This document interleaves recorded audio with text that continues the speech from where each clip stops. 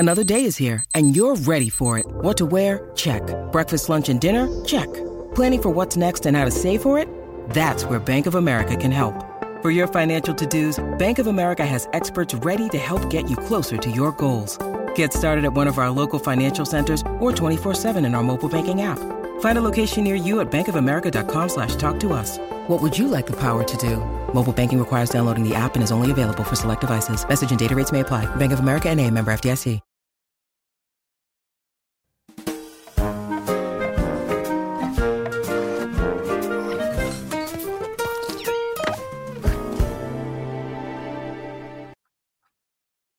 Kevin Coelho, it's been a hard-fought couple years, but I am so excited to tell you that Disney has finally stopped fucking Pixar. How's that make you feel? Really good. And now Pixar, it's your moment to like show up or shut up. You know what I mean? You got to get those big numbers and you can get the fuck out. This is your chance, Pixar. Don't fuck it up. Don't fuck it up, everybody. Of course, this is Kinda Funny's Pixar In Review, where we rank, recap, and review every single Pixar film. Of course, I'm Tim Geddes, and I'm joined by It's Christmas in June, Joey Noel. Hello. The big dog, Kevin Coelho. What up, dude? And the producer/seducer, Nick Scarpino. Tim, let's do it. To infinity and beyond. Oh, wait. Wait, you got to go over this. Yeah, we're here. Here we go. Yeah. Ready? Yeah.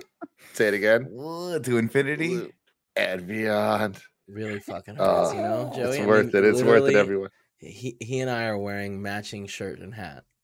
Yeah, together we make one whole human. Joe, we got this too. You know, Andy's not feeling well, so he's not on the show today. Let me tell everyone the truth here. Let me tell everyone the truth here about where Andy is. Andy ordered some takeout food. Opened the container. Takeout food. Snake right through his mouth into him. We're trying to get it out right now. Through his We're going mouth?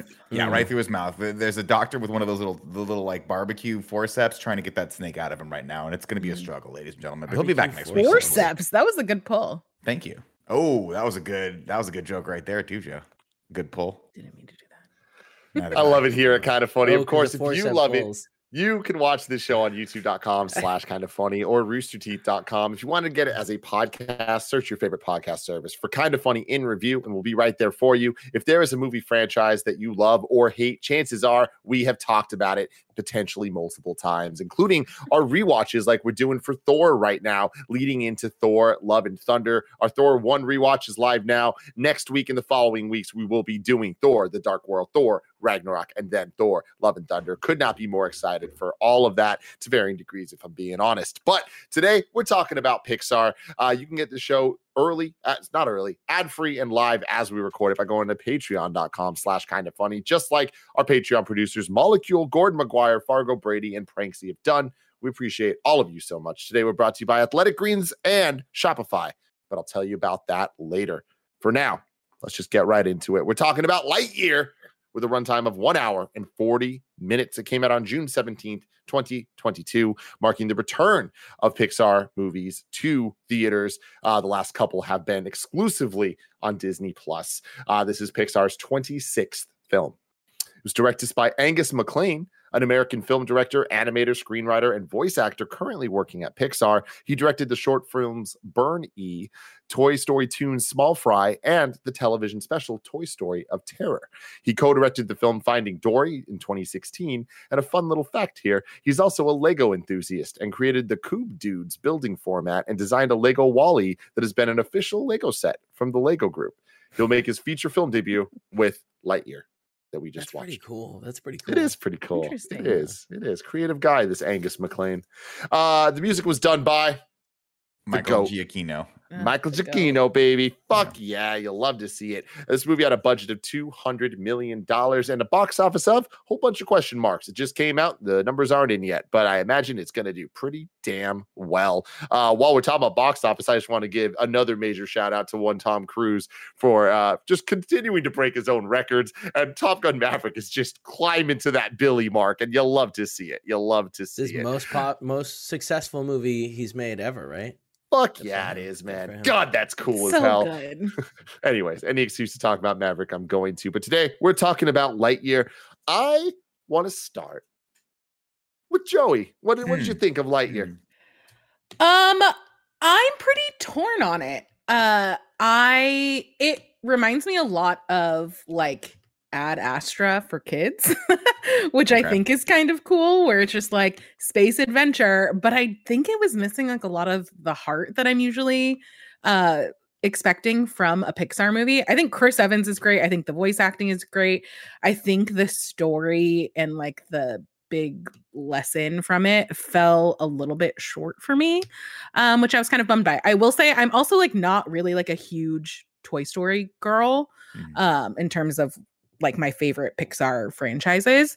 So I don't know if that has to do with it, but I ended up liking it more than I thought I would based on my Toy Story-ness, but it's missing the heart of Toy Story, which I think is kind of key. But I get why it is, because it's a weird in-universe story thing. I think in that case it makes sense, but not personally what I'm looking for from a Pixar movie. Nicholas. No, Joe, I don't think you're wrong, and I don't think it's because it's an in-world movie. I think the movie is very, very good. I think it's beautifully made. I think the cinematography in it is stunning, and the actual animation itself and the detail of the animation is really, really, really cool. There was one moment where when Buzz is trying to break the sound barrier, he goes and touches something on his control console, and just the distressedness of the ships as the time keeps going on and all that stuff, I thought it was so expertly done. I mean, these guys are masters of their craft, or the teams over at Pixar, all of them are masters of their craft. But I'm with Joey where this one kind of was one of the Pixar movies that kind of feels paint by numbers, where you're starting to see a little bit of the formula. And normally, obviously, listen, movies are formulaic and Pixar is great at them, and I'm not criticizing that at all. But generally, what I look for in a Pixar movie is that they nail that formula and give me something a little extra, right? They try to imbue or infuse something that I haven't seen before in it. And this one just doesn't have that. It's not to say I wasn't thoroughly enjoying this movie from start to finish. Like I said, I loved it. The production design alone and the cinematography alone is worth seeing it. Chris Evans does a great job. All the supporting cast does a pretty good job as well. But I just feel like when I got out of it, I walked away and I was like, that was pretty cool. And I'm probably never going to think about Lightyear again. And that's not what I'm used to when I think about, some of my favorite Pixar movies. Like, when I think about The Incredibles, for instance, which I know you guys are kind of like put a little bit lower on the list, but I love that whole series. And I think that's a perfect example of, movies that are sort of paint by numbers superhero movies, but give me a little bit something extra and give me something else to hold on to. When I walk away, I'm like, that did have what Joey was talking about, which is a lot more heart than I think this movie was trying for it. I just don't think they quite nailed it. And we'll get into some of those specifics as to why that happened a little bit later. Kev. So I want to start by saying I really enjoyed it. A lot of the comedic beats, if not all of them, really hit hard. I mean, that cat is just Socks. He's so good. I can't wait to hear Nick's thoughts about the cat. He's so good. And I enjoyed it. It is interesting because this movie definitely feels like Pixar's, I don't know if it's the first attempt, but like it seems like they were trying to put together like an action movie with some heart and some thought into it. But, I mean, I liked it. I also don't think it hits the highs of previous Pixar movies, but, like, I think it's still fun and really great. Tim, what'd you think? Yeah, very in line with you guys. I think that this is the most really good Pixar movie we've gotten so far, where there was nothing that I didn't like about it. There's just some things that I was like, okay, cool. It's good. It's just not like kind of blowing my mind in any way. I think the opening of it, the framing of in 1995, Andy watched a movie. This is that movie. It's like, that's perfect. I think that kind of enhances it so much. And there was multiple times throughout watching it that kind of framing made me enjoy the movie more, where I kind of out of it thinking like, oh my God, imagine being this little boy watching this movie. Like, that's so cool. And I think that they nailed that kind of meta-ness and made it kind of enhance the experience of what the story they were trying to tell is, and the characters and all that stuff. To Nick's point about the cinematography, like, I am just so blown away at how often watching this movie, I forgot it was animated. Like, it is presented as if it's a live action movie. And I think that is so cool that the animation's gotten so high quality that obviously they're stylized cartoon characters or whatever, but they don't act that way or move that way. And it doesn't look that way. Especially when you start seeing the exterior shots and like the vistas and everything. It's like, it is very damn impressive. And it's cool to look at Lightyear and look at an MCU movie, like let's say Thor Love and Thunder. At this point, what really is the difference between live action and animated, with how much animated things are in superhero movies and how much kind of like just realistic as shit looking vistas are in this Pixar movie. So I think that that's a really fascinating thing. And I think that because of that, I start to grade it against more action movies, and I start to grade it against other similar things. And I think that's kind of where this hits that good level and doesn't ever really get to excellent, because it has those moments of the Pixar heart. I cried. I did. Like we all saw it coming, and it's like, oh, they're doing that Interstellar thing. And then they just did. And it pulled the strings, and it made me feel, congratulations, Pixar, you did the damn thing. But I feel like they did it in a fairly easy way. And that's not to say that they shouldn't have done it. I'm happy they did, because it did give the rest of the movie like context. But I think that and I'm going to be such a broken record here, but it's like having just seen Maverick and then Top Gun Maverick and then seeing this, it's hard to not be a little bit like, okay, that was cool, but like, I wish that they kind of upped the ante a bit. But I did appreciate the montage in the beginning of setting the stakes and having to go around the sun and through the things. Like, cool. They did a good job. Yeah, very cool looking. I was never bored in this movie. I was never questioning why things were happening, all that. Like, it is really, really good. I am not totally in line with Kev about the comedy. I think that was probably my least favorite thing about this, where there was a lot of things that made me laugh. I thought Socks was fantastic in everything he did. I was so in on. But I think some of the supporting characters, the jokes were a little off sometimes. I didn't like the directions of go south and stop at the red light. Like, it just kind of felt a little less Pixar and more like the Disney type of comedy. Yeah. Overall. But I think that the biggest thing for me was there were some things that I was like, the jokes or the writing where it's like supposed to start as a joke, but then turn into like a more meaningful thing. I don't think they totally stuck the landing on. An example being we'll finish each other's sentences. That joke plays throughout the whole movie, and it's supposed to be this like character growth moment. And then there's that turning point where like she is finishing his sentences for like the most obvious things. And I feel like that was supposed to be a moment. And it's just there was a transition from joke to serious that I don't think they quite nailed. But having said all that, like it ending, I was like, that was a damn good time. You know, I left being like, oh, I like this way more than I expected it to, despite it being very low on my Pixar rankings overall. But again, that's a testament to Pixar. Nicholas. Tim, you hit a point that I want to talk about before we get into the plot. And one of it was just the style of the genre of the movie and the style of the movie. And I think sitting in there, I think the humor for me didn't hit, especially with the team as well, because I think there is a little bit of a disconnect between the beginning of the movie, the middle of the movie, and sort of like the end. The beginning is kind of a deep sci-fi film, and it's really cool. And I was like, oh wow, this movie is going to be a lot more adult and like closer to an Ad Astra or an Interstellar than I would have ever expected a Pixar movie to be.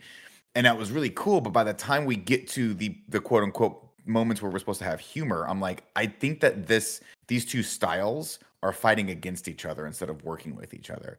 And this is no disrespect to Taika Waititi, because normally you put Taika Waititi in something and sign me the hell up. But I thought his character and the criminal character, I'm like, I'm not vibing with this team and the chemistry in this team. I understand why they decided to throw the team together, but I almost wish it was just a bunch of kids that Buzz Lightyear had to be like in charge of. Because I feel like his chemistry with Izzy was what the heart was. And every time, don't get me wrong, the pen joke was funny and it had obviously a payoff that we all saw coming. But I feel like all they gave Taika Waititi to do in the background was play with a pen. And I'm like, we could have done something else with this. I also think that his chemistry with Socks might be the best thing that anyone's ever put on screen. And so it's obviously everything's going to pale in comparison to that, because all the creativity that went into Socks, the fucking blow dart. It's just the fact that instead of using the actual sound effects, and I forget the actor's name, but he's one of the directors from some of the other movies. I think Peterson. No, it's Peterson. Peterson. That he's doing the sound effects. It's so good. I lost it when he started.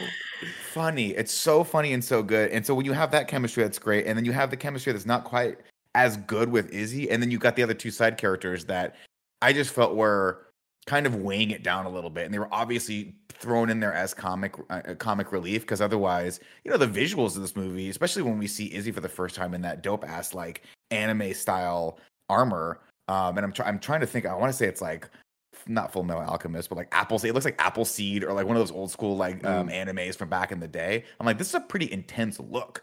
Everything in this film is intense. The bugs, the vines that I thought were going to be like, I thought I was going to drag them down and we were going to discover this whole city and everyone's going to live in harmony. No, it just turns out there's vines in this world that are trying to kill people the entire time, and there's no conclusion for that whatsoever. No, it's just all that stuff's really, really, really intense. And so when you have that zany Pixar style humor, it doesn't hit the same way as it does with an Incredibles, where everything is softened and over exaggerated and over stylized, and like it you know, Incredibles has that vibe of like a bygone era mixed with now, and it's Bond and anything can happen and it's fun. Whereas this is like, oh wow, they're stranded on this planet, and I'm pretty sure the conclusion of this is they're stranded on this planet forever, which no matter how you paint it is still kind of sad. I mean, obviously Buzz realizes, oh, this is our life now, but anytime a character says, well, this is my life now in a movie, it's not the most positive thing ever. So I think kudos to Pixar for trying to do something a little bit more intense in sci-fi, but having to put that Pixar charm into it, I think works at odds with itself. I think a lot of the like side team humor not working, it almost feels like they were like, oh, we cast Taika Waititi, so like it's fine. It kind of feels like Jeff Goldblum-y of like, we have this character actor, he's gonna carry it, but they didn't really give him like a ton to work with. So it feels like the only reason we like that character is because it's Taika, and not because the character's actually pretty much, yeah. And they know that, right? The second he opens his mouth, I'm like, okay, it's Taika, so we're on for this ride. But again, I just think the chemistry there wasn't there, unfortunately. And then we spent a lot of time with that team. Which sucks, and especially since the moment that really hit, the only real hype moment or a moment of real emotion for me was when he comes back and he finds the room empty, and it's just that bit of visual storytelling right there tells you everything you need to know about that moment. And I started tearing up right there. I'm like, oh, he finally came back the last time, and she's not there anymore, and it's really sad. I really liked the first. What's that, Kev? Oh, sorry. I was just gonna say that's kind of what I meant on like it feels like they made like an action movie, in where it's also kind of casted like an action movie, and maybe the story's not as there as we'd want it to be or expect it with a Pixar movie, because like that, like having Taika be that character, and that character really only having a couple like fun, like the pen really was the only thing he had, and when he throws the like, it wasn't a spear, it was the grappling harpoon, and it's like those are the only moments, and it does seem like that character exists because of the cool casting they got, and it just kind of seems like a waste and a kind of a bummer. Yeah, it's funny though, because I think back and I'm like, the moments of this movie that I really wish they'd explored more, and obviously this is just me because I love sci-fi. I love the idea of him. I like the first like 30 minutes of this movie. Actually, I don't love the first 10 minutes. I love that middle 30 minutes when they're stranded and he has to keep doing this loop, and what that means for him, because every time he goes up, he gets more and more untethered from his life and from the reality of the life that these people are building. That is such a cool concept. And it gets explored every once in a while, but it's usually really deep sci-fi. It was obviously explored in Interstellar when we see Jessica Chastain growing up, and we have that one beautiful moment where he realizes his daughter, she was like, today was the day that you said you were going to be home and you're not here. Like, it's my birthday, right? And you're not here. Well, I'm older than you are. Yeah, well, that's right. I'm older than you were when you left. And it was like such a crushing moment for him. And we got that moment in this where he comes back and his best friend, his only friend really in this world, is gone. And she's lived this lovely full life where she found a wife and fell in love and had grandkids and kids and all this stuff. And so I'm like, that's really, really cool. And then it kind of turns into sort of a mid-level actiony movie. And then we get the reveal that Zurg is him in an alternate timeline, which I'm like, okay, we needed to flesh this out a little bit more. It's one of those things where I definitely pop for that. Like, that was a cool thing. Like, I obviously love the references to the old Toy Story stuff and the little things we've seen of having Zurg and like his wings coming out and all that stuff. That the final ship at the end is like the toy box from Toy Story. Like, all that stuff was great. It was great. Yeah. But yeah, it was kind of like, it felt part of me writes it off because it's like, yo, this is the coolest movie Andy's ever seen when he was like 5 years old or 8, whatever it was. And yeah, there's time travel and Buzz is himself from the future. It's like, I can just imagine being a kid and this like fucking being the most insane cool thing in the world. But for being a 32-year-old man watching this now, I'm kind of like, okay, cool. You're aping Interstellar with this. You're aping this. You're aping that. And aping's fine when you do it great. And they did it great. Like I got emotional from the Hawthorne bit and all that. But to then be like, oh, you can go forward in time or whatever, but you can also go back. And it's like, cool. That's how you explain it. Yeah, like you gotta tell me more. That's it. All right, alternate timelines. Okay, cool. I guess you're just talking to a future Buzz and a future Socks, and we're just gonna just be okay with it. And that's always the problem with time travel and all that stuff. But I feel like they didn't do enough cool shit with the future Buzz to make that leap in logic feel like it totally sits right with me. Yeah. But not the biggest complaint. It's just kind of like, it's fine. It works. It's just an interesting aspect of the movie that I wish that I would have liked them to have fleshed out a little bit more. But again, at the end of the day, this is supposed to be, I guess, a kid's movie. I mean, it's Pixar, so to call a Pixar movie a kid's movie is really do it a disservice because obviously they write from such a deep level that it should appeal to everyone, and this did appeal to me to a degree. But that one moment I was like, oh, that's a pretty heady concept that we're just kind of 3 lines of dialogue there and a couple flashbacks and we're going through it. But okay, then we get the great beat with it was like with the Taika Waititi having to pull the thing and blow up and I am giving up and all that stuff. I was like, that's pretty okay. I think the other thing that like kind of made me on this movie, Buzz is like so attached, like figuring out how we get these people back and everything like that. And I feel like we're missing a piece of like other, like, I know it's because Buzz wants to finish the mission. This is what we do. We're Space Rangers. But I feel like we need more character motivation of like, is there something on Earth that he like everybody else in his life is building these lives on this like base planet thing, and I don't feel like we need to finish the mission was like enough of a motivation. I think for there's me two parts to that. One is he caused it, right? Like to a degree, right? No, but I feel think he could have like I don't think he had to shoot himself out like that. I think he could have righted his ship and taken his time and gone up. Well, but they kept flashing back to the fact that the kid was like, "Can I help?" And Buzz was like, "No, I can do this myself." And that was supposed to be the main sort of reason why he was haunted by this decision. But the kid's hanging off by a chair, can't even get to the control station. You're like, what the fuck was this kid gonna do? Yeah. What it needed to be was like, I think they needed to set that up a little bit better of like, because they have he's like, I don't need the autopilot on this. And obviously by the end of the movie, he realizes the virtue and benefit of having all these friends and the autopilot and accepting all of this help into his life to strengthen the team. And that just didn't quite hit as much. But Joe, you're right. Like, to me, I'm like, you saved everyone.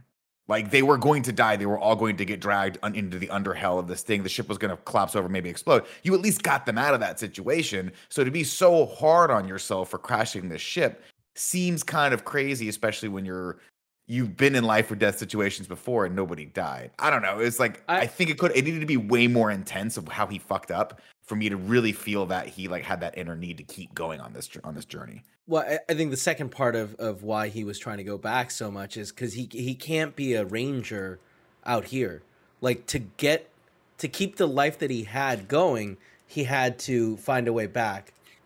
So my question is he a ranger or is he a pilot? Because those two things, I know they're supposed to be the same, but the majority of this movie he spends being a test pilot, trying to break the sound barrier. And we know from Top Gun Maverick that once you're a pilot, you're always a pilot and you're only ever a pilot. It was just whatever. He was, what was that? Hyperspeed is what he was trying to get to, super speed. Yeah. So it's interesting because we only get to see him be a ranger for like 5 minutes. Right. And it's not a great scene when he gets chased back to the ship. And the rest of the time he's a test pilot. I'm like, why don't you just be a test pilot? I don't know. Seems pretty cool. Tim, what were you going to say? Yeah, I'm right there with you guys, just extrapolating a little more on what Joey started talking about, the needing a little bit more ties to something on Earth or something outside of just the scenario we're in for this to be believable, because everything falling on him feeling like he fucked up and he wants to be a ranger, so that's why he's doing all this. It puts it a little at odds for the emotional stakes between his relationship with Hawthorne, where as an audience, we're watching it. I feel like it hit us because we are able to think about our best friends and think about losing them and the coming back and them not being there and all that.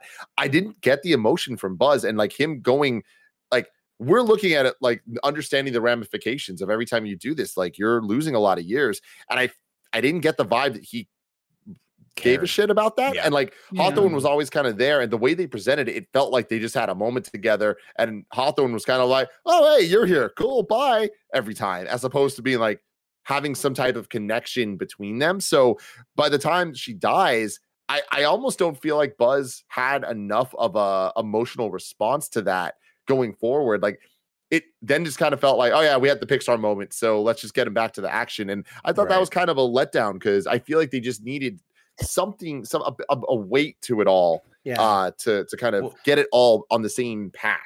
Especially when you consider, I mean, they tried to set it up with, they tried to give you the classic like bonding scene of these two friends who've been together forever, and then this life or death situation, and that's why being a ranger is so incredibly important to them. That didn't hit for me so much because I was like, it's fine, it is what it is, but like, but the idea of like them being so hardcore ranger is sort of cut flat by the fact that Hawthorne's like, I'm just living this life now, man. I gave it up. I don't really care that much about it. But Buzz is like, we got to be Ranger. She's like, you don't need to do that. Like, you're fine. That kind of undercuts the whole Ranger emotion. But then also when you start thinking about it, like we all have best friends, right? We love these people.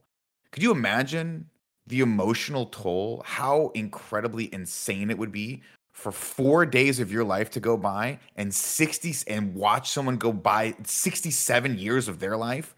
And then you see them die. You go from I'm your good friend to 4 days later they have grandkids. That's crazy, right? And they don't explore that so much in this. And obviously it's a Pixar movie, but in a sci-fi movie that would have driven Buzz insane. Like that concept, we needed that Matthew McConaughey moment. Obviously we're not going to do that in a Pixar breaking movie. Down. Where I mean, that would have been powerful, with all these crazy emotions happening inside of him, fighting each other. He's so overjoyed to see his family, but then the concept of like, holy shit, so much time has gone by. I've missed our whole life, and like dad died and grandpa died rather. It was so like we just didn't get that moment. He's like, oh, that sucks. And then we get a comedic beat with the new general's like, get out of here, and pushes her name off, and you're like, oh, I guess we're not thinking of Hawthorne anymore. It's interesting because I feel like the last time we got like a montage kind of like that of time passing by is in Up, which hits kind of the opposite, where it hits so hard because that you can see so much emotion in it. And I agree. I feel like if they had we needed some conversation with Buzz and Hawthorne of like, you are like letting this all go like fly by, and you're missing out on so much of like our lives and stuff like that, and like we need you to like we got something like a little bit of it, put some weight. Right? Well, but it wasn't hard, and they didn't lean into it enough. And the up thing was great though, because I think when you talk about Up, like the whole theme of Up was like finding another reason to live, right? I mean, that was Ellie was his whole purpose for being. He was his whole life, and he had given up. He wanted to go basically to this place that she went and die, really. And then this kid gives him a whole new lease on life, a whole new reason to live. And we sort of get that a little bit here, but the whole theme of this is supposed to be like, I guess it's like forgive yourself for the past, let go, move on, and then also be a team member, like learn how to work as a team. Which I was like, we didn't that wore thin for me so fast. Where I'm like, if it had been Tim Allen's Lightyear, and that's the other thing I want to talk to you guys about, right? This is not the same Lightyear as obviously the toy we find. And that can be explained in any single way you want. But Buzz Lightyear from Toy Story is completely zany. And that's what I thought this movie should have been, probably. It's like silly, right? Because when he's like, I can do this by myself, that character, Chris Evans' Lightyear, is so grounded in reality that him not realizing the virtue of having people around him to help him out with this thing starts to wear thin really, really quickly, and makes me question his ability to actually be a competent ranger in the first place. Whereas if it was Tim Allen, and he's just so cocky because he's just stupid because he is that Lightyear, that kind of makes more sense. And then it's more forgivable that he's rude and mean to these people who are like his really only chance of surviving on this freaking planet. Yeah. We are going to get into the plot and get into all the details of this. But before we do that, let me tell you about our sponsors. This episode is brought to you by Athletic Greens. I've been using AG1 the last few months because I figured it was well past time I start thinking about vitamins, but I'm usually not the biggest fan of their format. So being able to drink a flavored water is much more up my alley. And I'm a huge fan here of the fact that it doesn't taste super healthy. It kind of has like this mild tropical taste to it that I look forward to every morning. With one delicious scoop of AG1, you're absorbing 75 high quality vitamins, minerals, whole food source superfoods, probiotics, and adaptogens to help you start your day right. It's time to reclaim your health and arm your immune system with convenient daily nutrition. It's just one scoop in a cup of water every day. That's it. No need for a million different pills and supplements to look out for your health. Athletic Greens is going to give you a free 1-year supply of immune-supporting vitamin D and 5 free travel packs with your first purchase. All you have to do is visit athleticgreens.com/kindafunny. Again, that's athleticgreens.com/kindafunny to take ownership over your health and pick up the ultimate daily nutritional insurance. athleticgreens.com/kindafunny. This episode is brought to you by Shopify. Shopify gives entrepreneurs the resources once reserved only for big businesses to everyone.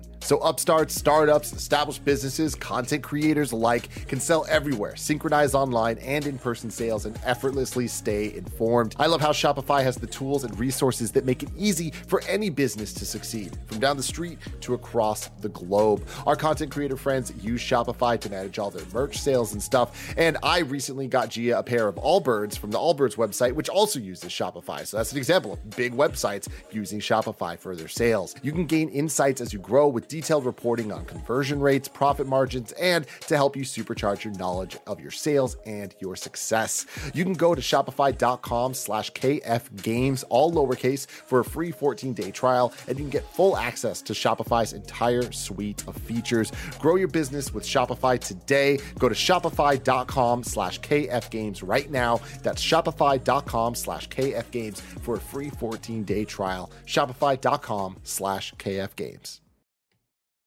One thing to note is that Lightyear, I'm pretty sure the toy is based off the cartoon show that aired in real life.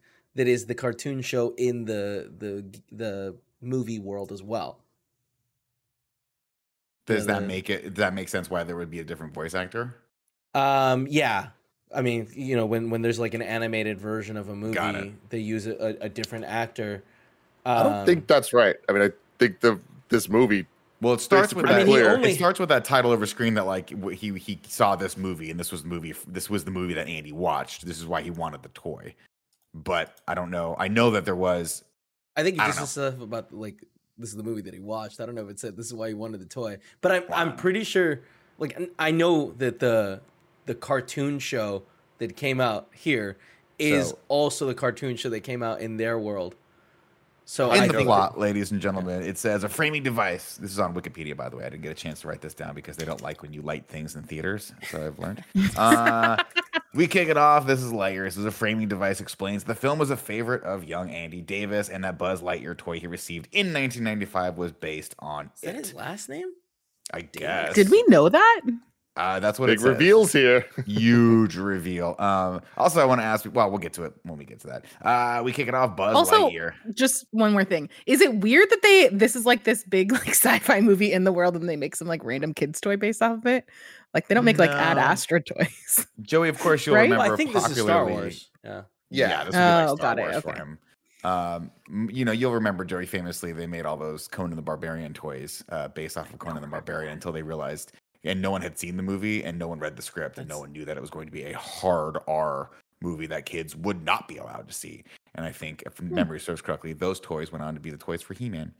That's correct. Buzz Lightyear, a galactic ranger in Star Command, and his commanding officer and best friend Alicia Hawthorne explore the habitable planet Takana Prime. Habitable. That broke Kevin. With their new recruit, Featheringham Stan. I don't like this kid. This is right here. I was like, this is not working for me. What's your name? Featheringham Stan? I'm like, oh, guys. This is also huge missed opportunity to not make this kid the grandfather of one of the kids or one of the team members that he has to eventually have. Because go ahead, Kev. I was going to say, it's so weird that they just dropped this. It's weird. Like we don't see anything. I was like, oh, is this gonna be Zurg? And like that's how he's like, I always saw you as a father, leading to the joke in the second movie. Similar to Spectrum, right? Where he's like, I was a young kid, a fan of you, and now I realize you're an asshole. I did like the different colored Space Ranger suits that we got our first hint of here, and then get more later.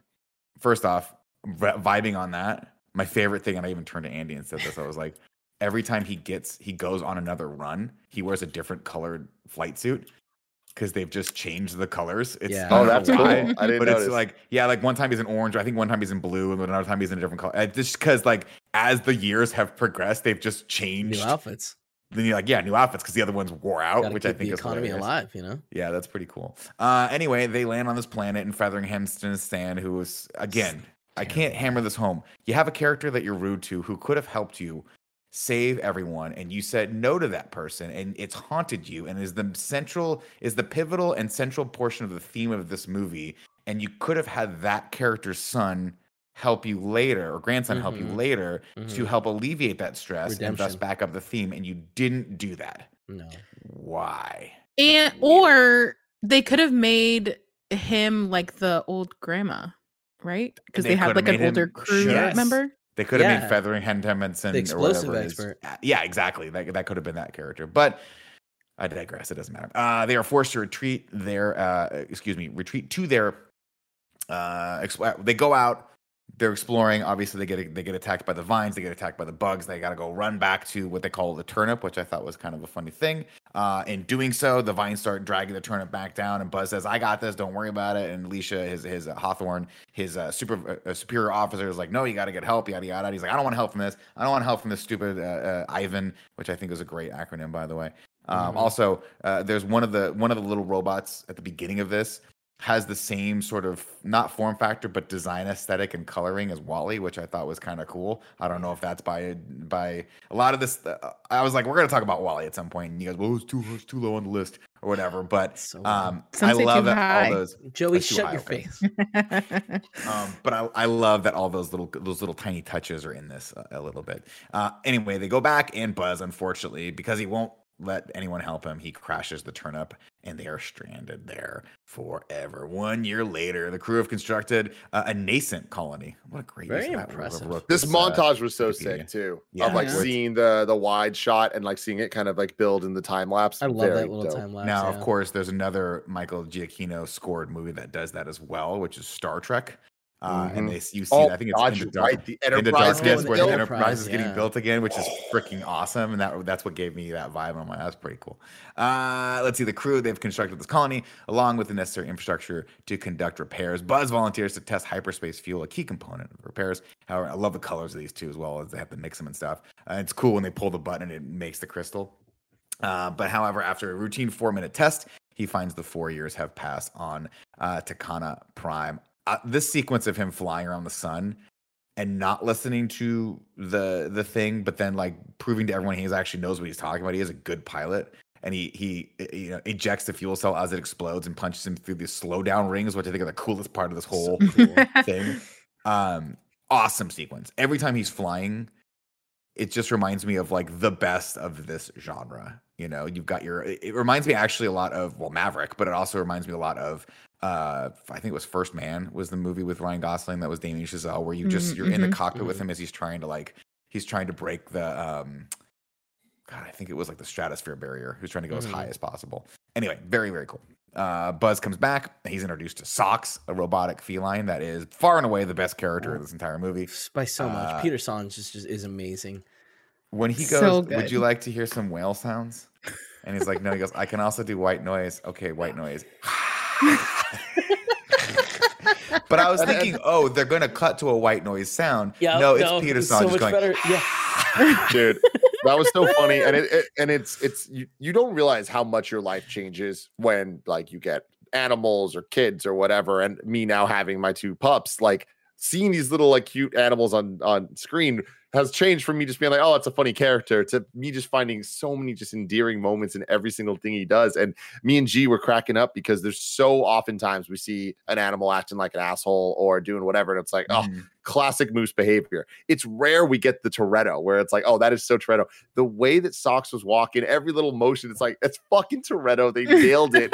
And I just love that, the power of Pixar, like with that extra level of every frame of animation has some relatability to it. The part that got me most was that you've got this hyper smart AI cat, but it's walking around like a normal cat would. And at one point it walks on Buzz's foot. Yeah. You know how cats just have zero concept of personal space, and he just walks. And also, I love that he doesn't have digits, so when he types things, it's just the paws that do this. It's so good. Oh, it's so good. I take back everything I said about these two genres not mixing. The humor in this part, freaking great. Of course, as Buzz leaves, Sock says, "Is there anything I can help you with?" He goes, "Yeah, you got to figure out why this stuff's unstable." That might have been the second time he came back. We also get the dinner where he cracks the dinner, and it's just the same disgustingness as before. I thought that looked really good. I was like, I'd eat the shit out of that goop. Yes. Steak goop. Of course, every time he comes back from this, he catches up with Alicia, who gets older and older and has moved on. She no longer wants to be. It's not that she doesn't want to be a ranger anymore. She's just found other purpose in life. She's found love. She's had a son now. And then as he keeps coming back, we see the son get married and then eventually have the small little baby that will be Izzy later. And 62 years have passed until the final. Also, finally, shout out, I guess, to Pixar. We finally get like an actual LGBT character. Yeah, it's nice in the movie. It's good. Yeah. And like, I know that there was like a lot of pushback, like Pixar, whatever team was working on this had to push really hard because Pixar tried to pull that storyline out. Yeah. And they fought really hard to get it back in. So good on those people that fought to keep their story the way they wanted it.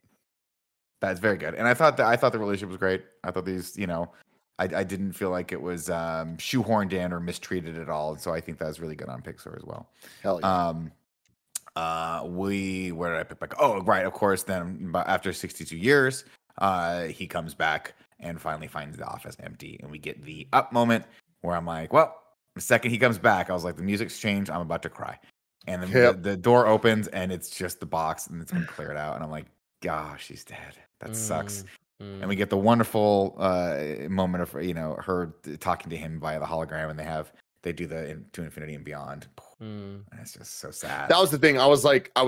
We all saw it coming, so it's just like, okay, we can prepare ourselves and we're gonna be okay through this, right? Like whatever. And then it was like, okay, it's going well. It's anytime now. It's gonna be the one she's not there, and then she's not there, and you're just like, oh, that got me. And then the Infinity Beyond thing, I was like, oh fuck, the tears are here. Like they broke me. Let's see. Of course, Commander Burnside interrupts him, and he's like, and he has. Oh, there's an important thing here. Buzz picked up a picture of them, the two of them, him and Hawthorne, from when they were younger as they were Rangers, and that's going to come back to play later because older Buzz has that as well. He keeps that on his console, on his control console as well. After the test, Buzz finds that 22 years have passed, during which, sorry.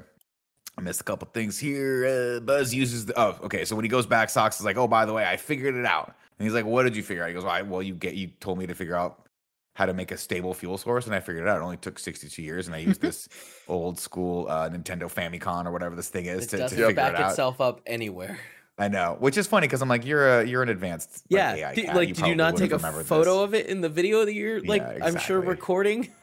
Also, it's you not plug your little tail into it. Yeah, exactly. With USB tail, which is great. But it's a fun setup. Unplugs and you're like, is he dead? Don't let him fucking die. I'll walk out right now. One thing I do want to say is, like, from a story perspective, Burnside is not a bad character. He's the new commander, right? He's and he's like, listen, this is what we're all doing now. We're gonna put up a laser shield, which I thought at the end he's like, laser shield, hilarious. But he's not. This character needed to be an asshole, and he needed to be an unrelenting, unmovable. This is what we're doing, Buzz. You're no longer needed. We're throwing you in jail. There needed to be severe consequences for Buzz continuing along with this project. I don't buy that if Buzz hadn't taken one moment and walked into Burnside's office, had a cup of coffee with a guy and be like, listen, my cat figured out how to make this fuel source stable. I think he doesn't need to say that part. Right. I think he'd just be like, we figured it out. We figured it out. I don't buy, especially at the end where we find Burnside, I don't buy that he wouldn't be like, oh, awesome. Let's start right now. Let's figure that out. But instead, we go on this kind of outlandish and silly moment where he has to steal the ship back.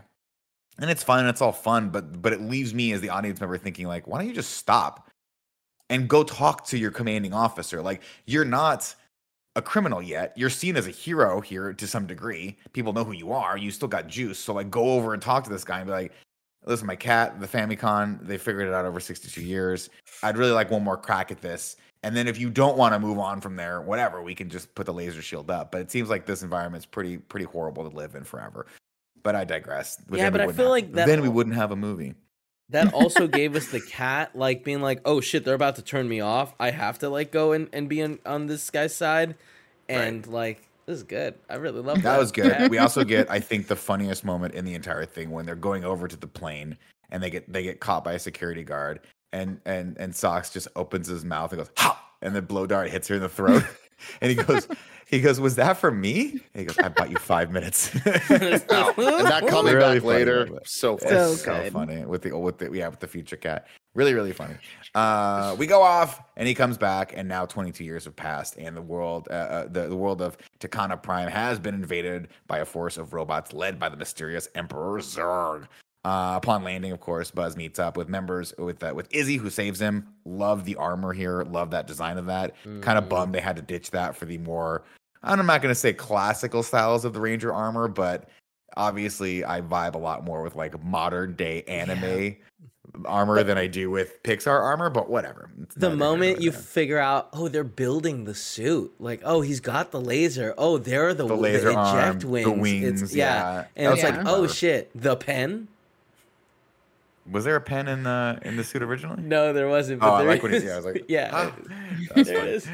Of course, they go over and they meet up with the colony's defense force, including Izzy, who is Alicia's now adult granddaughter, Mo Morrison, a fresh, naive recruit, and Darby Steele, an elderly paroled convict. While initially reluctant to work with them, Buzz eventually warms to them. So they got to go find another ship because the ship gets exploded. We give this whole action sequences with the one-armed alien robot, which I'm like, I think that's going to come back later, and it does come back later. This is where I'm like, oh, I'm not sure I'm feeling the chemistry of this group. Because the way they screw up here and the way they eventually overcome, there's just the components of the group just don't feel like they all mesh well together. I feel like it's a perfect example of this and what we were talking about earlier of the montage. Like, I feel like this movie kind of, because it is such a generic action movie, generic sci-fi movie, and generic Pixar movie all at once, it's kind of like, well, the audience gets it. Like, they'll fill in the gaps, they'll understand what this is. And I think that we're just a little too smart, and we've talked about too many good Pixar movies to let that totally slide, even though it works. It just doesn't work in a way that feels fresh or special. It needed, and this is literally my favorite scene in any Pixar movie, so it's like, obviously comparing it to this is difficult, and this is high marks if they can get anywhere close to it. But we needed the moment where all of the Incredibles come together in the forest, because Mr. Incredible's like, I don't want to work with any of you guys. I'm a lone person, because deep down he's like, I don't want my family to get hurt. He even says that to Helen too. He was like, I can't lose you again. You understand that? And she's like, if we work together, you won't have to. And then we get that wonderful moment where Dash is running out of the thing and all that stuff. And then they come together and the music hits. I'm like, we never really get that here. We don't really feel that kind of chemistry here. They just sort of one by one become relatively competent. Also, it's kind of crazy that he's like, I got my team back here. And it's like, let's pump the brakes on that, because they're nice people, but I don't know how competent they are still, but whatever. It's a nice ending. Anyway, we go off on the ride. We got to go over and get the new ship, because the old ship got destroyed. The new ship's over in this cool mining area. We get that whole sequence where they get stuck in the cones of silence, and Buzz almost leaves them. But this is the first time he realizes it's better to work as a team. They all get together. Like we need your weight. We need you to help bust this thing. I don't want to just be to nitpick, and I don't want to get just too negative, because overall I like this movie a lot, but I think that this scene, nitpick, there we go. This scene is just, it's so like blah. It's so whatever. Like the scenario they're in, I'm like, at no moment was like, how are they going to get out of this? I'm interested in how they're going to like give us the great resolution. It's kind of like, all right. And I don't feel like any of the comedic beats were like really worth the time spent for this whole thing. Yeah. Again, it's not conflict the world, for the sake of the bit, but the bit's not good. Yes. I also just feel like at this point the inner struggle of Buzz Lightyear not wanting to work with other people is starting to wear thin. Yeah. I'm like, dude, come on. Like, you can't see the obvious fucking virtue of like, you got 3 people over here. You're like, why? Just get out of the room. Use them to get out of the room. It's not that hard. Anyway, they get out of the room. They go back to the ship. But before that happens, I think they get attacked by Zurg. They get the little quill they need, but they get attacked by Zurg. And Zurg's like, come with me if you want to live. And it's like, oh, maybe this guy's not too bad at all. But then in a weird beat, they're just behind him. They got down there somehow, and they blast Zurg up, and then they free him. Love the Zurg. This is earlier that I'm referencing here, but I love the Zurg kind of reveal where you don't really see his face yet. You just see parts of him, and it's shot exactly like Darth Vader. Like, it's really kind of building up. Like, this is Andy's Star Wars, and I think that's it was a wise call. I also love the Zurg teleportation tech. I thought that was very cleverly used in the movie. It does make me think, hey, that's really, really, really impressive tech. Maybe we could figure out how to use that to get off this planet, but I digress. There was a lot of future tech that they just blow up. Where like we blew up this ship. I'm just throwing this out there. An interstellar ship that can go anywhere. We blew it up. Or we could have just piloted the ship back and be like, look, guys, I saved you after all. I got the ship that can take us off this planet. Am I fucking crazy in thinking that? I guess we needed the fuel source, but he used the fuel source to go back in time. It doesn't matter. Very cool stuff. Obviously, Zurg gets him. Zurg takes him up to the after an interesting action sequence that again didn't quite work for me when Darby or Darla, what's Darla's name? Darby is shooting rockets out the back. I'm like, this kind of fun, I guess. This should be a little bit more fun, but I'm having a good time. He gets caught by Zurg. Zurg takes him back up, and it is after to do an opposite of the Nick Pick thing there. I think that this little action sequence is very generic and very okay, but it looks so cool and it's so visually interesting that I think it was worth the bit. Like, I think that they made the most of what they were giving us, and I was entertained by her shooting the rockets and all this, and how Zurg came in, and like just the stakes of this whole scene. But it's interesting because they were like, this is I gotta get the character's name. Darla, I think it is. Darby. Darby. No, Excuse me. Darby Steele. Darby. Darla's from Finding Nemo. Darla's from Finding Nemo. That's the crazy niece, right? It's like, I'm gonna kill everything. It's not what she says, but yeah. They set it up that she can make. They have that one line where she can make any 3 things explode. And I'm like, oh, that's gonna come back to play. And it kind of does at the end, but I thought it was going to be here. I was hoping they'd open up the case and have no guns, and she would have to figure out how to manufacture things that were going to explode to throw at them as bombs, but instead they just give them grenades. I don't know, a little less creative than I wanted it to be. And then we also get the bit here about them finishing each other's sentences, but obviously Buzz's failure as a leader results in the ship crashing and the fuel cell getting punted and all that stuff. And Zurg ends up with the fuel cell and Buzz up in the mega ship. And it is revealed that Buzz is actually old Buzz from the future. He realized that the fuel cell that they had could make him travel so far into the future. He's like, I'm so sad. I'm going to fall. When I got back, I got to go into the future. And I went so far to the future, I somehow found alien tech, which we're just going to, and I borrowed it, which means he stole an alien ship to a degree, which I'm like, we're going to gloss right past that. That's a whole act of this movie that we should have seen. Yep. But and that's the worst thing is like a big twist reveal. That's only a big twist reveal because we could have never seen it coming, and we only could never see it coming because it doesn't make sense. It doesn't make sense. Yeah, it doesn't make a lot of sense. But of course, when he came back, I guess when he came back to the planet the first time, there were no aliens, and I forget did everyone die? I forget. No, they all they caught him and arrested him for stealing the ship.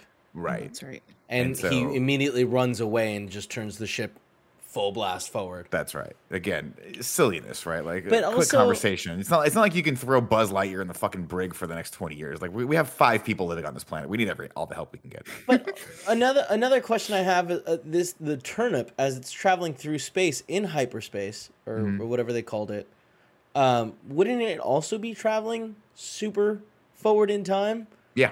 And therefore, like, they have no real world to come to. Like, well, they'd come, but at this point, the world would, but like all of their families and friends would be like dead. Thousands of years, you would imagine. Way dead. Yeah. Super dead. Now it's because they were in sleep. Yeah. It's conceivable that the technology there and that particular source of fuel alleviated that.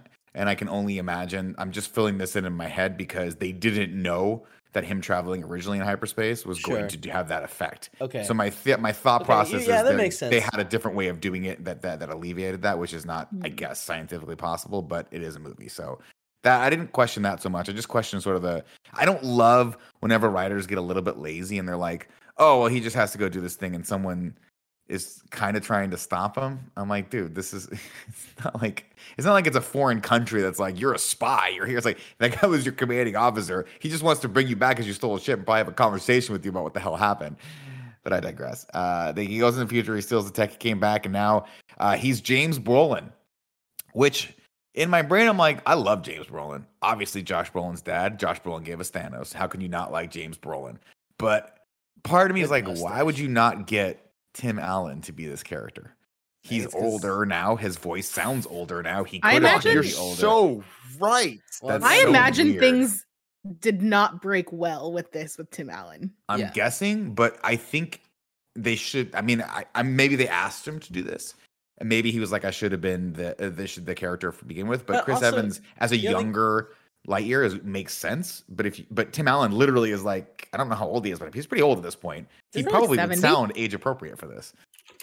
I feel like he said a lot of controversial things too, right? Like maybe Disney just wants to stay away from him.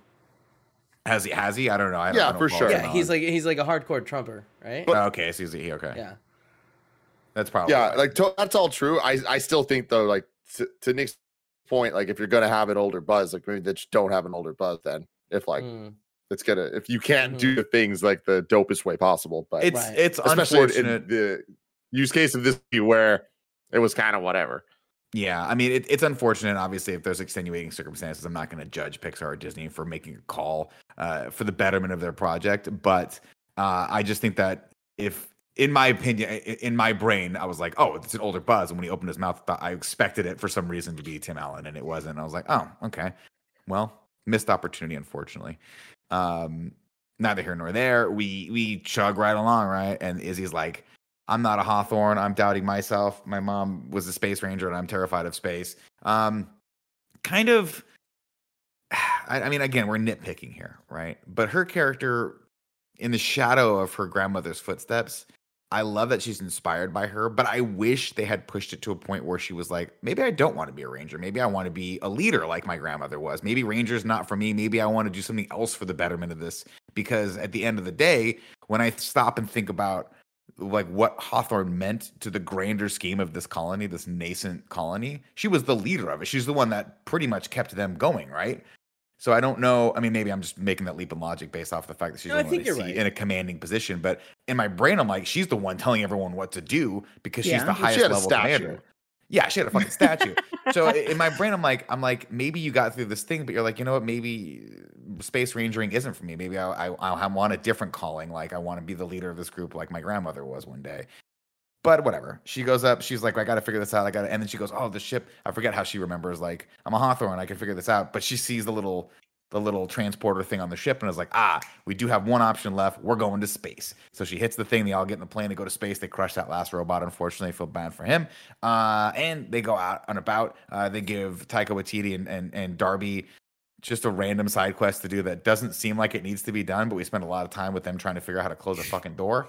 Buzz escapes because the cat helps him. He shoots another blow dart at him because he's like, I like this Buzz better because you're making a lot of sense. Of course, Buzz has the moment with older Buzz where they could go back and fix everything, but he realizes it's time to move on. It's time to have a life. And this Buzz, he realizes, literally looking into the future, that if I keep along this path, this is what's going to happen to me. I thought that part was very well done. And then, of course, Socks is like, oh, I remember the old Buzz. I like old Buzz back. So with this fucking Terminator one eye, shoots a dart at old Buzz, knocks him out.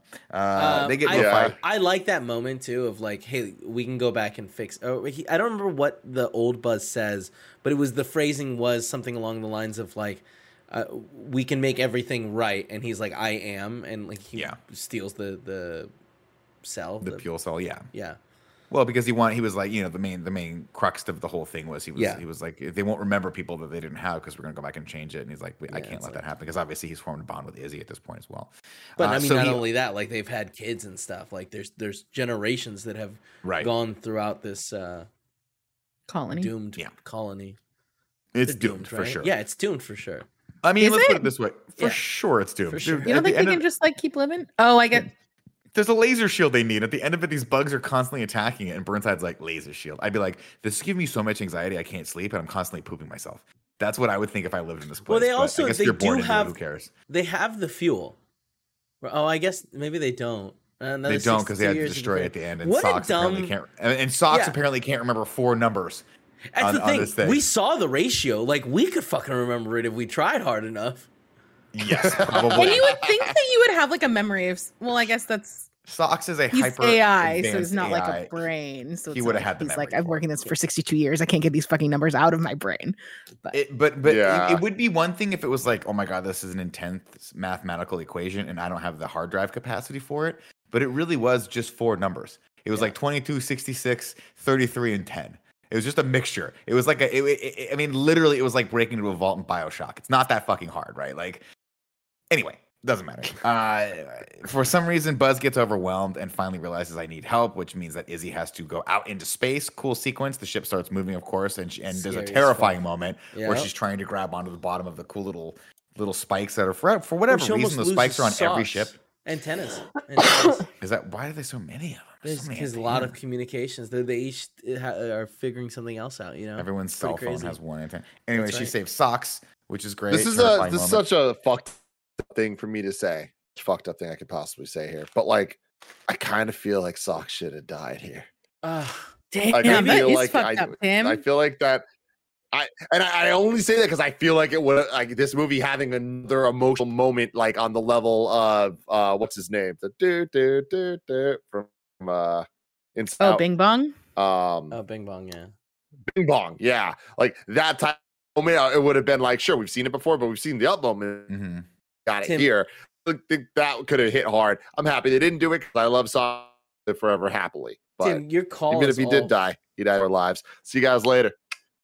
Wow, that was good. That was good. Your call's cutting out a little bit though, too. Yeah, a lot. I don't know if you want to maybe restart Discord. Now he's frozen. Nah, he's frozen. Okay. Nah, we'll go. We're almost done with the track. We're almost done. I'll keep going with the plot while Tim figures that out. Wait, did Old Socks die? Yes, yeah, Old Socks crushed, I think blows up. Gets crushed because he's trying to save. Remember, he's trying to save. Anyway, we'll keep going along. Izzy eventually gets into the airlock. Is he really not coming back? And she uses the fun bit about the stealth to sneak around Zurg, and they overcome Zurg, and then she cuts his arm off. Gives Buzz his little blaster back. They escape, and Buzz ends up shooting with his blaster that she gave him. The self-destruct sequence, which was at 12 seconds. She uses I like how everyone had one of those little things on them, so they could just tap it and get back to the ship. Super cool. They get back to the ship. They fly away, but Buzz gets blasted. And slides down, and I love how this whole thing's choreographed. He's sliding through, and right before he hits the shield that's holding in the atmosphere, he hits his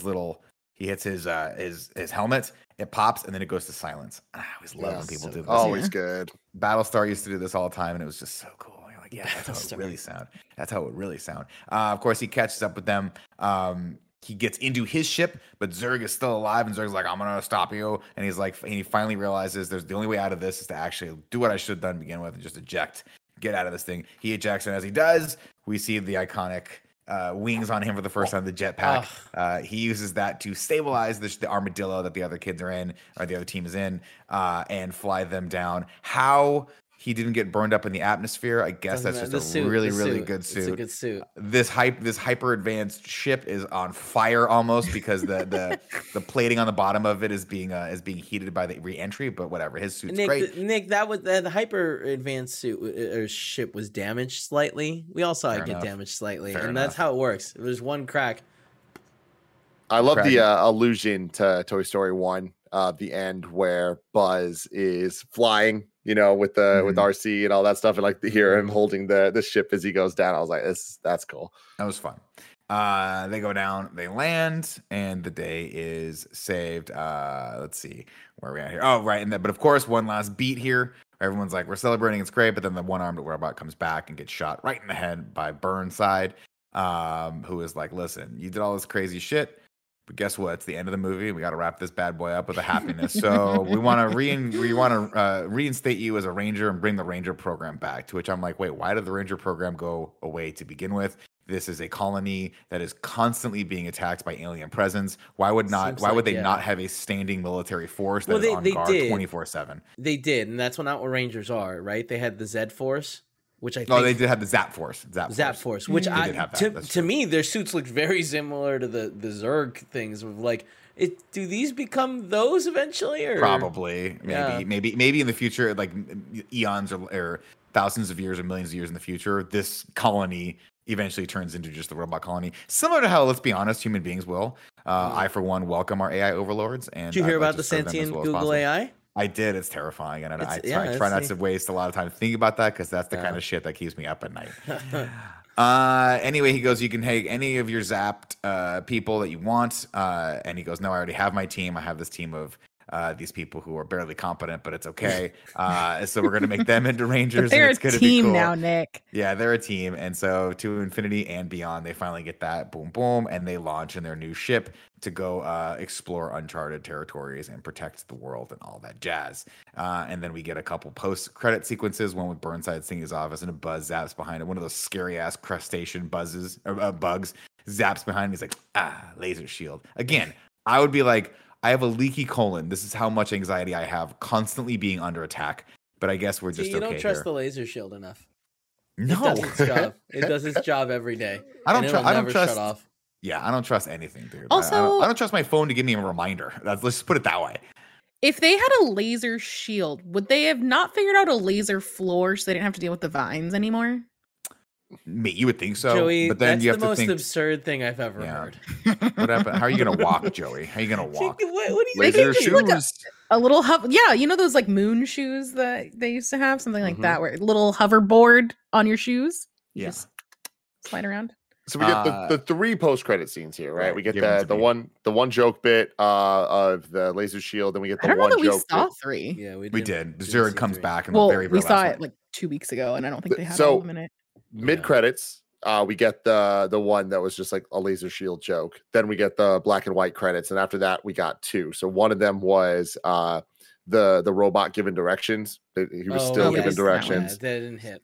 And then they did there was like the Disney logo, and then the Pixar logo, and then there was another post credits that was you see Zurg floating in space, and his like eyes like turn on. And I think that I'm very let down by the post credits overall. I think that the most slam dunk thing we all expected was that we'd see Andy watching the movie or like something about Woody or whatever. And like, I get why they wouldn't want to do it because it's so on the nose and expected, but I feel like this movie wasn't special enough to not have that stuff. And I think that having three of them, where two of them are whatever jokes, the laser shield thing was funny, but like that feels more like an end of the whole thing. It is just a joke reference. Like they should have put the Zurg one in the mid credits, just because I think it would have been more impactful. But at the same time, I feel like the way they had it, it's like, oh, I guess we're getting a Disney Plus show about this. Like it's the most teeing up for a potential Disney Plus show that I've seen them do so far. And I don't know that I really want to see that. So kind of a bummer. When you said that, the first thing I thought was they should have cut. It should have been done, but right before the lights go up, we see a movie theater chair with Woody in it, and somebody runs back and goes, "Oh, there you are," and grabs him and totally. That would have been so cute. Awesome. That would have been so cute. Yep. Yeah. But we didn't get that. We got some other comedy instead. That is Lightyear. It is. So let's get into all of the fun things. We don't have any haikus today because we're recording this fresh off of watching it when it just came out. But we do have to rank RaguBagu.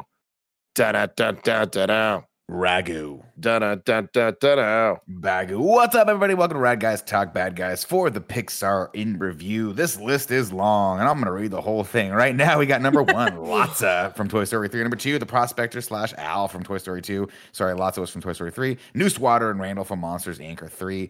Number 4, Hopper. Number 5, Ernesto de la Cruz. Number 6, Evelyn and the Screenslaver from Incredibles 2. Number 7, Ercole Visconti from Luca. Number 8, Syndrome from The Incredibles. Number 9, Months and the Dogs. Number 10, Ego and Skinner from Ratatouille. 11 is Darla and the Barracuda and Marlin and everyone else from Finding Nemo. 13 is Woody and Sid from Toy Story 1. 14, Mom and Your Grandma from Turning Red.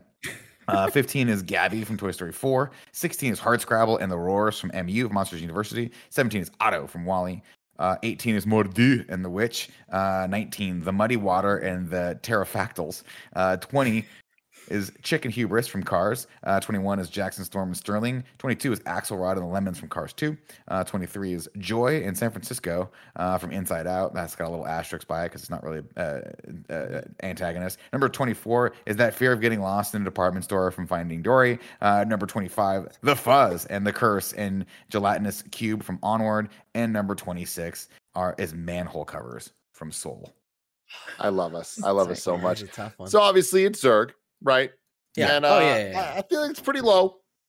I don't know if it's as low as like Chicken Hubris. What was 14? 14 was Mom and Your Grandma from Turning Red. Where's Gabby? Gabby's right underneath that at 15. I would put her underneath somewhere around there. So Hardscrabble and the Roars from Monsters University is under that. I think that this is better than that. Otto from Wally's next. I think that it's around there. So 15 or 16? That's what I would say thinking? 15 is where I'd want to see it. Let's do it. You'd put it above Hardscrabble? Yes. I think the concept of it is very cool. I'm always a sucker for when you end up being your own worst enemy, which is what this was. And I think it's kind of cool. And shout out to James Brolin for stepping in and filling those Tim the Toolman Taylor shoes. Yeah. Yeah. I'm down for that. Let's do it.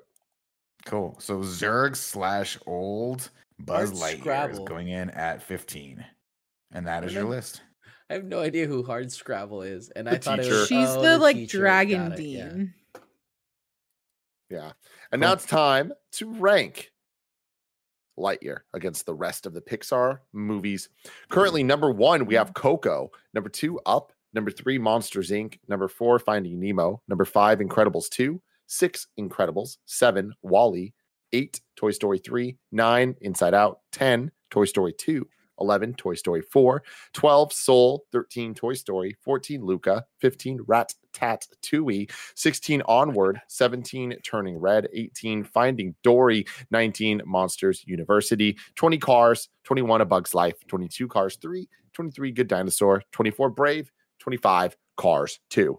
Kevin Coelho, you have your hand raised. I'd like to start, and I'd like to preface this by saying I actually enjoyed this movie. I thought it was fun. I have a lot, like I'm a huge Buzz Lightyear fan, and it's really cool to see him in full action like this. But honestly, I think I'd put this at like 23. Wow. Yeah. Kevin Coelho. Because I'm looking at coming in hot. I know. I'm looking at A Bug's Life, and I'm like, there's no way. Like Bug's Life was way better. Even Cars. It's crazy. I'm blown away by this. Blown away, guys. I'm exactly with you. Number 23. I think that Cars 3 is better than this, but I do think that for as good as this was, it is better than Good Dinosaur and Brave and Cars 2. So I'm going number 23. I will say, like, with a Lightyear, Toy Story's my shit. Like, I am purely a Toy Story person. Like, if it was up to me, all the Toy Stories would be way higher on this list. Having said that, I'm looking for a Lightyear spinoff. I want hype moments. I want things that make me go, let's fucking go. This movie did not make me say, let's fucking go once. And I'm pretty shocked by that because I think that is like the lowest expectation for an action-based Lightyear movie. So yeah, I would go number 23. Andy Cortez would put it under Monsters University at number 20. Joey Noel, where you at? I thought I was gonna have to like fight to get this lower, but apparently I'm happy to say that I'm not. I would probably put it at 22. I can't in good faith put this above Cars or A Bug's Life. But I don't think it should be below Cars 3. Nick Scarpino, it all comes down to you. Where would you put Lightyear? I knew you'd get to this question eventually. I did enjoy this movie, but I think it's tough because like from pretty much 18 down, these are they're good movies, but they're relatively forgettable, with the exception of I think Cars 2, which ended up being Cars 2 was the one we all hated, right? Yeah, okay. Mm-hmm. Yeah. I think this is not as I would put it right below Cars probably. No, I'd put it right below A Bug's Life. I think right above Cars 3. I think the movie is a well-made movie. I think it's some cool concepts, but I think ultimately they just didn't all come together to make something great. And I think Cars had a lot of heart, and I think A Bug's Life did too. And I think that's what I look for when I want to walk out of a Pixar movie. So I'd put it right at 22. Cars 3 had a lot, right above Cars 3. Had a lot of heart. So that means me and Kat voted it at 23. Joey and Nick voted 22, and Andy at 20, which means it is number 22 in between A Bug's Life and Cars 3. You love to see it. Again, I think all of us enjoyed this movie. I would recommend people watch it. I don't think you need to rush to the theater to see it, but ironically, I feel like this is one of the ones where Disney maybe they should have fucked Pixar. You know what I mean? Yeah. So no, I would have rather seen Turning Red in theaters. Yeah. I think this is one of those that we saw it in a non-Dolby theater, and I'm like, I actually wish we had seen this in Dolby, because I think the images alone in this movie, the cinematography and the animation alone is worth watching it in the theaters. And it's a good movie. All of these, there are some Pixar movies that I just don't care to ever watch again. If this is on TV or if this pops up, I will watch this again. It's just even for nothing else, just to see it on my OLED, just to see how that translates over, because it's stunning. I mean, it's similar to how we talked about Maverick, where like Maverick's a silly movie, it's a crazy movie, but it's a ride. This has a lot of good stuff that I think you need to watch in theaters. So I would say go see it in theaters. So there we go. Like I was saying, we are doing our Thor rewatch. Episode 1 is live already. Next week, Thor 2. Following week, Thor 3. And then it's the big one, Thor 4, Love and Thunder, which we got to see the trailer for before this. Got me extra hyped. I can't wait for it. But anyways, thank you for hanging out for Pixar in Review. We'll return for the next Pixar movie that, off the top of my head, I don't even know what it is. I don't think we have one yet. Huh. Interesting. They've got a We'll movie like they've announced one movie, right? I don't know. I don't know. Well, anyways, love you guys. Bye.